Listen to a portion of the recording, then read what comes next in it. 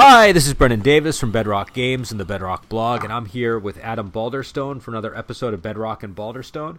And today we're just going to talk about a gaming concept, sort of an idea of the difference between the discussion of play and actual play. And this sort of came to me over the sort of a series of discussions I've been having where I've just come to realize that there is a difference. There's sort of a distinction to be made between the discussions about gaming that go on online and where that leads you to, and whether that's actually applicable or not to stuff at the table. Sometimes I find it's easy to sort of be persuaded by a very good argument online, or to reach a series of conclusions because you've staked out positions and you now have to defend them. But then when you go and take those into the gaming table, and your players aren't necessarily posters on forums anymore, they're not necessarily, they don't even care about the conversation that you just won. Do you know what I mean? Yeah. You now, it can kind of all fall apart at the game table. And I was just curious if you had any thoughts or experience with this. Yeah. I mean, my most basic thought on it is that, what I want from a game isn't a specific thing. I mean, sometimes we're in the mood for one thing, sometimes we're in the mood for another. Like, sometimes I want a more investigative-based game. Sometimes I want a pure sandbox or whatever. But when people get into these discussions online, they go, oh, I like this one thing. Yep. And someone's like, oh, I like this other one thing. And then they have this argument about which one is the right thing. And it's like that, or even with mechanics, it's like I'll apply one mechanical solution one time, I'll apply a different mechanical solution another. And I mean, running a game isn't about making a single decision. It's about making a dozen little mini decisions a minute to keep the game flowing, and that isn't, as opposed to defending, I'm going to run my game this way and everything will happen this way through the session. Well, and I think that's what tends to happen is you can start out a conversation just seeing a post about sandboxes and you'll be like, hey, I like sandboxes, this is why, and then all of a sudden you're the sandbox guy. And you can't get out of that box because, and this happened to me, it wasn't about sandboxes, but it was about a similar type of thing where I had staked out ground like that, and then topic of another mechanic came up, and I defended the mechanic, and people were perplexed as to why I was saying one thing earlier in the discussion or elsewhere on the forum, and then this other thing about this specific mechanic here, and it was because I was weighing sort of the positives and negatives of it, just in terms of, well, I'm trying to run a campaign, and if I'm using this mechanic, these are the benefits of it, and these are the negatives of it. I feel like the way that internet discussions tend to go around games, you're almost pressured to become an extremist. Do you know what I mean? Because you have to have these really starkly, clearly drawn positions that are logically sound, internally consistent, and are easy to identify in a conversation. And that's not really what happens when you're running a game. You kind of need to be almost inconsistent, because if I'm running a game with Adam and Rob and Dana, that's a very different game than if I'm running a game with Adam, Elliot, and Kenny. Do you know what I mean? And if I'm overly consistent, then I mean, I'm true. I guess you're like, I'm remaining true to myself as I've expressed it online in a discussion, but like I have 3 players that are baffled and not happy with the end result. And so I don't know. I feel like, I guess what I'm saying is, like, on the one hand, I think online discussions are good because they can lead you, like, they definitely led me to places that I wouldn't have got to otherwise, right? Like, I definitely was exposed to ideas. I'm a moderator of a forum. I'm not opposed to internet discussion. I spend a lot of time. It's just there's just these pitfalls that can happen. I mean, I feel it helps me as a moderator to be aware of these traps people fall into, because a lot of times with bitter arguments kind of stepping up, the best way to moderate it rather than criticizing anyone is just to go, let's take a step back, people. Let's kind of look at the big picture, and it's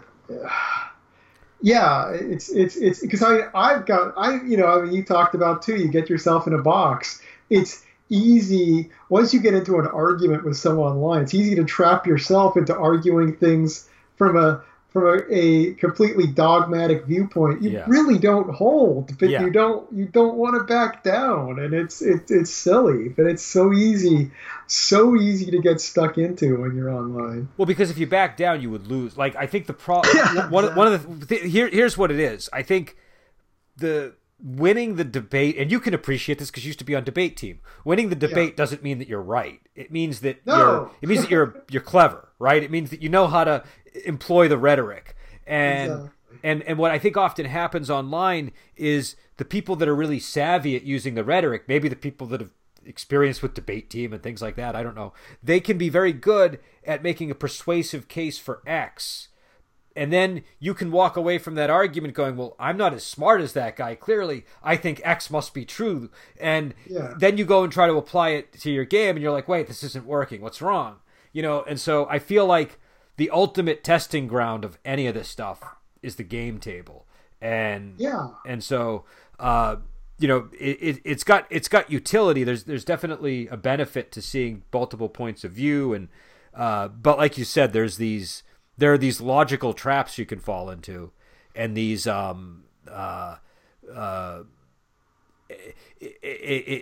just sort of these sort of, you can, like, one thing that happened to me, I'll just give a very specific example because I think it's useful. I value immersion. I value, things like sandbox play and the ability for players to kind of just do whatever they want, right? Like, I want a player to be able to say, I want to walk over that hill even though the GM didn't plan it, or I'm going to try to assassinate the Duke of Burlington because the Duke is, a real jerk, even though the GM probably needs him in play for some grand scheme that he's got going on. I like games to be able to do that. But over the course of time, I started to adopt a philosophy of gaming tailored towards this style of play, and it reached like a critical mass maybe 3 years ago that was overly rigid, where I couldn't allow anything that was X, Y, or Z, and because that was anti-immersion. Do you know what I mean? Mm-hmm. And that really started to hinder my ability to run games. It wasn't that immersion was bad or that a lot of these ideas I developed were bad. It's just that I was being overly consistent with them, if that makes sense, because I felt like, as a product of internet culture, my gaming philosophy had to be consistent. Do you know what I mean? It had to be something that I could defend online, and what I would run at the table wasn't something that could be defended online in the end. Do you know what I mean? It was. Yeah, I mean, back in the 90s, I kind of got into the trap. Lots of games involving conspiracies and stuff like Vampire and stuff were big, and I'd always have these big secrets in all my campaign worlds because that was really fashionable and stuff. But I would guard my secrets so closely that the players would just be wandering around in the dark, and my campaigns would kind of crash and burn after a couple of sessions because they didn't know what to do. And it's like, then I kind of, maybe I should let the players know what's going on, and then they can react to it. That might be clever. And I mean, it's not just the internet. It's things that are in back then it wasn't the internet that was blind to me. It was just the way games were being written at the same time. I was putting this idea in my head of how to run a game that conspiracies can be great in a game, but you have to give your players a window into that conspiracy. Yeah, no, I agree, and I think I think especially with gaming fashions and trends, those are a whole different ball of wax, because those are really hard. Like, it's easy to dismiss an internet argument. To dismiss the prevalent paradigm about gaming is really tough. That was the experience I had. I pretty much fully embraced the 90s when it was around. Like, I'm not gonna deny that I was a 90s gamer when the 90s were going on. Where I started running into difficulty was actually during the 2000s, when I just didn't like adventure paths, or and I've said this multiple times, but like the whole encounter level thing and all that stuff. And but that was the dominant paradigm. I found that very difficult to sort of to even realize I was having difficulty with it was hard. Do you know what I mean? Like that, like just that step alone was tough. So I think when there's like a gaming paradigm that everybody just assumes, X is true, it's a real difficult fight to have, not only with, going in a new direction, like in your case, not using conspiracies that way, you know, but well, I think with the whole adventure path challenge rating thing, that was a hard paradigm to break out of because I ran, D&D 3 for a long time, long after I was miserable running it, and I think it's because it's a very logical paradigm. You set up your encounters in a row. Here's how you build your encounters. I mean, it was a lot of work. It was a lot of work to run games with it, but it all made sense. It gave you the structure, and the fact that it didn't work as great at the table as for me, at least. I mean, I realize it works for a lot of people, but that goes back. Well, I'm going to go off on a tangent here because the other problem with internet advice is everyone is giving the advice of what works at their table. Yeah. And it's like, if you've got a group that just doesn't handle sandboxes well, it doesn't matter how much advice everyone tells you about how to run a sandbox. If your group likes to be given a hook and follow that hook and jump from one hook to the next, that advice is all useless. No, I agree. No, in fact, the thing that broke me out of sort of my mindset was I had to suddenly run multiple groups at once. Like before, Bill would run all the stuff, and then I had to run it when Bill passed away. And suddenly I would run, because before that I would run games like once a week, once every 2 weeks, and it wasn't like incumbent on me to be the GM as much, right? But once I started, like really running multiple groups and seeing different table play examples, like that's when I started to say, oh, this is like, because before that I would mainly run with like you, Rob, and Dan, and like a select group of people that were all on the same page, and that's good because I like those people and I like gaming with them, but it also sets up a blind spot where you don't realize, oh wait, if I just walk over here and play with these people, I'm suddenly, all the things I was doing that like set Rob on fire are falling flat with this crowd, And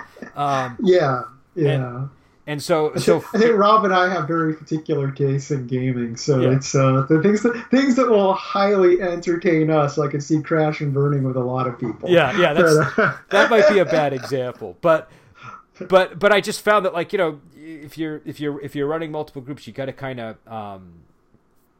you got to be willing to jettison things that you might hold dear in online discussions, or is sort of like your concept about, well, this is what makes a game work if it's not working. I've also found that over time, sometimes you can have something that works and then suddenly it just stops working for whatever reason. Do you know what I mean? Yeah. Like you can have a piece of advice that's brilliant, but it gets old, or it just gets tired, and the players, they kind of they sort of figure it out maybe, or it just becomes something that you have to kind of let go of. No, it's that's the thing, because because as tastes changed a lot too, it's like what I completely believed was the right way to run a game 5 years ago is still sensible advice, but I'm not in the mood to do all those things anymore. It's like and the same thing with GMs. It's like I wouldn't want you to run the same game every time. I don't want you to figure out this is exactly what Adam likes, and I'm going to do that. I'm going to give him that every session, because it's just like eating the same meal every night. I hesitate to use this analogy because it's laden with problems, but it's a little bit like being a movie director, in that movie directors get known for a certain thing. And then they put out that movie, and like people expect that like the next movie, but then after like 3 or 4 movies like that, people are like, wait a second, I really sense the pattern here now. Do you know what I mean? This guy's a one-trick pony. Yeah. So they sort of need you need to shake it up a little bit, is I think what you're saying. Like you kind of have to, you have to revitalize your own sort of approach to the game. Which I think is kind of what I'm getting into here.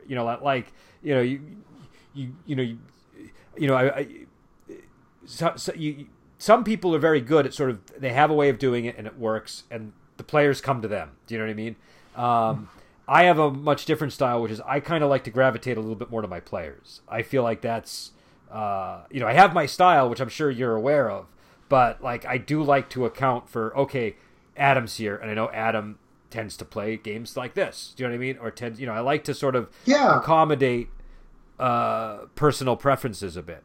Well, for me, I like being surprised by what happens in a game. I mean, some people have a good style that they stick with all the time, and it works all the time. But that's what they like to do, and they're kind of bringing the players to them.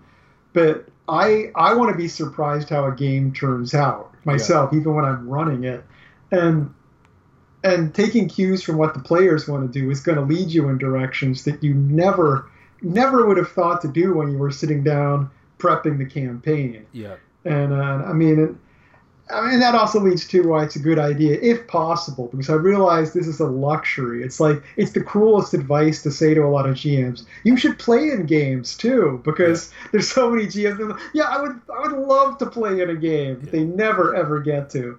But seriously, if you at all can, I mean, I have gone through long periods of my life, years of my life, where I only ran games and didn't play in them at all.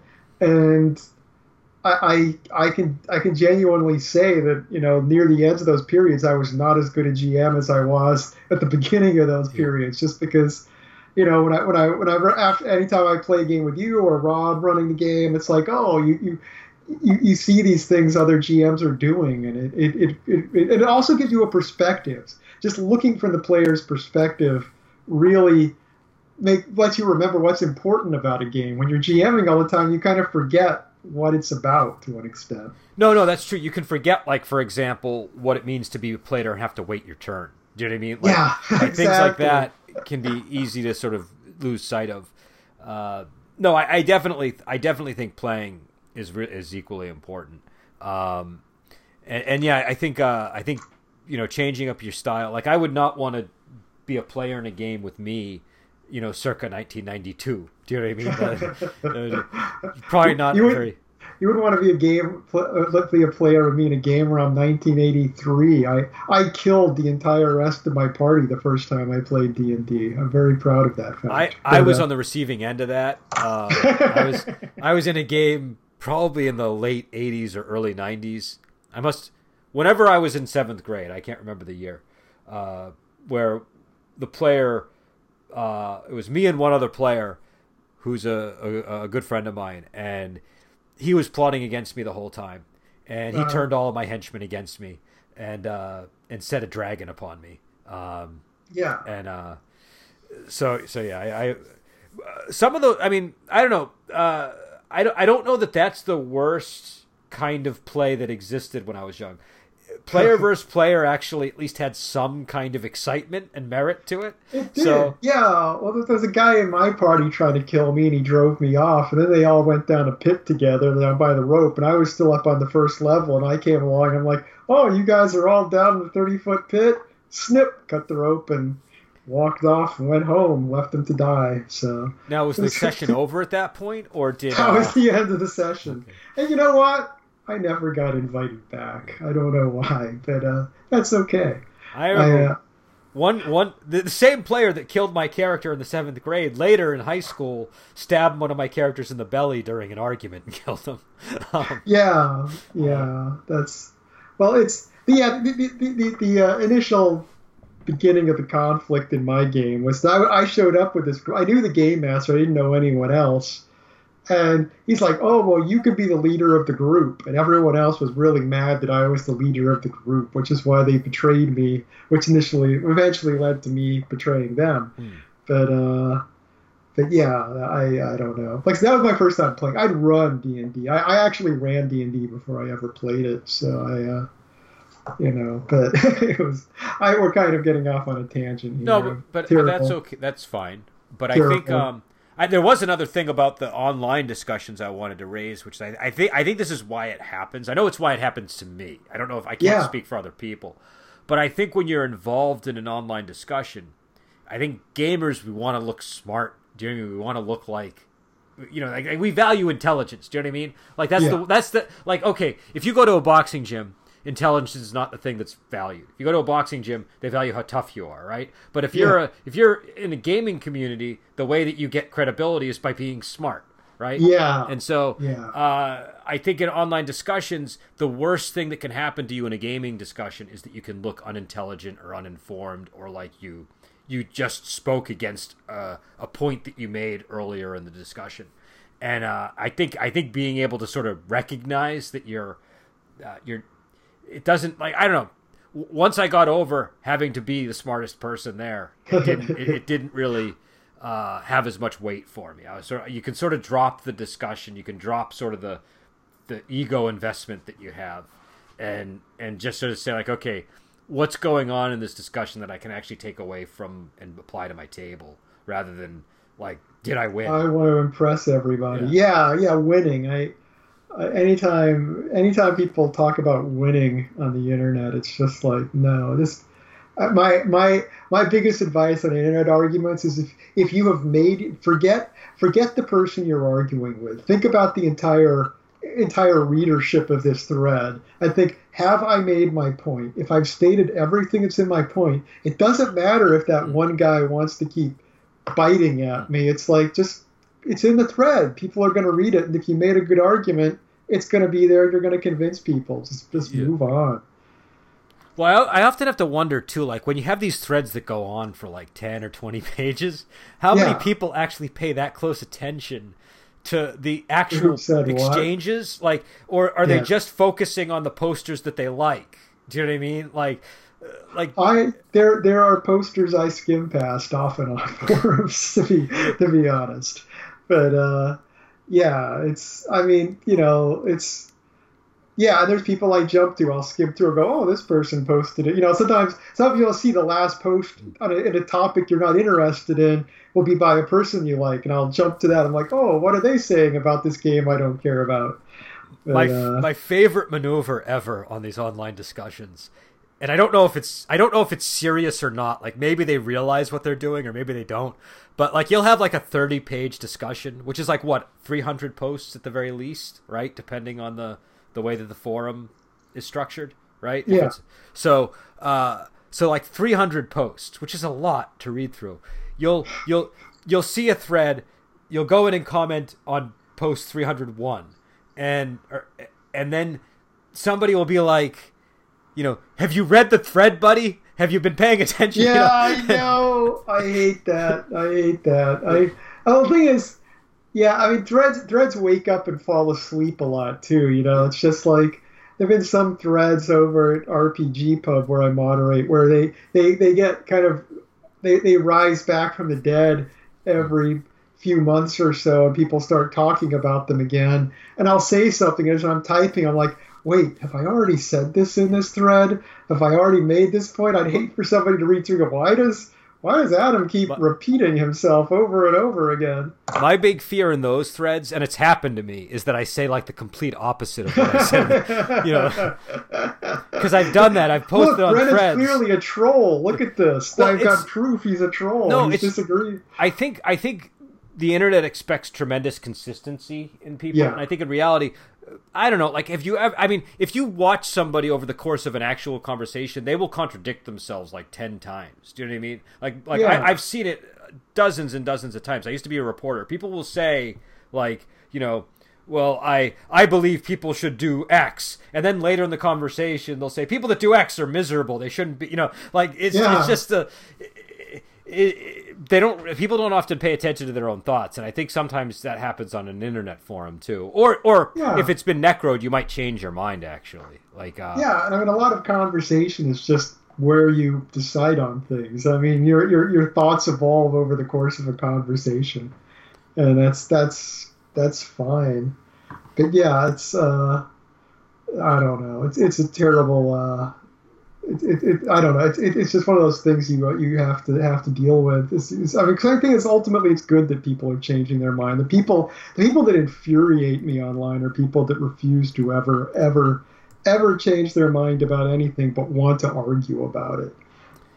I'm torn on that, and I'll tell you why. I'm torn on it because on the one hand I agree, but on the other hand I feel like one of the problems with the internet is people change their mind too readily.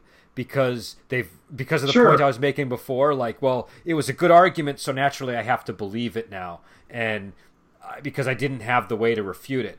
So I think there's value in people that just sort of dig their heels in and are like, Well, I'm not going to change my mind no matter what. But it's really when they want to argue about it. That's my point. It's like when they never change their mind, but they want everyone to agree with them. That's that's what I'm talking about. Yeah. It's like you want everyone else to change their mind about this topic, but you have never changed your mind in your life. That's how you win the internet, Adam. That's how you win the internet. You change other people's minds and remain, unchanged yourself. Yeah, eventually, bit by bit, they're bringing the entire universe in line with their views. But yeah, like I said, people that never change their minds and are cool with other people, whatever, or at least they're moderately cool with other people's opinions. I don't have a problem with that. It's just the people that continually insist on other people being flexible when they aren't. Yeah, because stubbornness is, I'll admit, a trait that I tend to respect in people. Like, if I see somebody being stubborn, I'm automatically more respectful of them. Yeah, but that's a little bit different. That's different. Because, there are people I know who are old school gamers that have always gamed the same way. And I do have a lot of respect for those guys, but they're not, most of the better ones aren't running around insisting that everyone game the way they do either. Yeah. They're sharing what they do. Well, something I realized a long time ago too about the internet that people need to realize when they're involved in these discussions is hyperbole is a thing. And on the internet, it's magnified. Because I've been in exchanges with people on threads where I'm like, I can't believe this person. This person is outrageous. How dare they say this to me? I'm angry. And then I'll get a PM from the person, and they'll be like, hey, it's the internet. I'm not trying to be too mean. You know what I mean? So not everybody is engaged in hyperbole, but a lot of people are. And so I think, taking that into account is important. It can especially be the case if a person is really railing into you in a discussion. You're just the punching bag. That's all. You're not really, it's just the way the internet works. Yeah. It's good and you got to be careful not to hold grudges about these things too, because that's why. Oh, go ahead. I'm sorry. Nah, just saying there's a lot of people I've had issues with on the past online where I've gotten into bitter arguments with them, and it's just then later on you hit on something different and suddenly, hey, you like that too? And you're like, yeah, I like that, and everything's cool. So it's I don't know. There's some people I can't forgive, but they're rare. Yeah, I have a goldfish memory these days. So what tends to happen to me is I will, unless the person's really branding themselves in my mind. There's 3 people on the internet whose names I know, and I identify them as the person who holds position X because I've had so many interactions with them that were negative or something. But for the most part, if I see a name, I don't remember squat about what positions they've held on anything. And so it's I have no idea if this person disagreed with me on point X, Y, or Z 10 months ago. It doesn't really register. Well, honestly, it depends on the forum too. RPG Pub is a young, fairly small forum relatively, so it's a little easier to keep track of who everyone is there. It's kind of the neighborhood bar.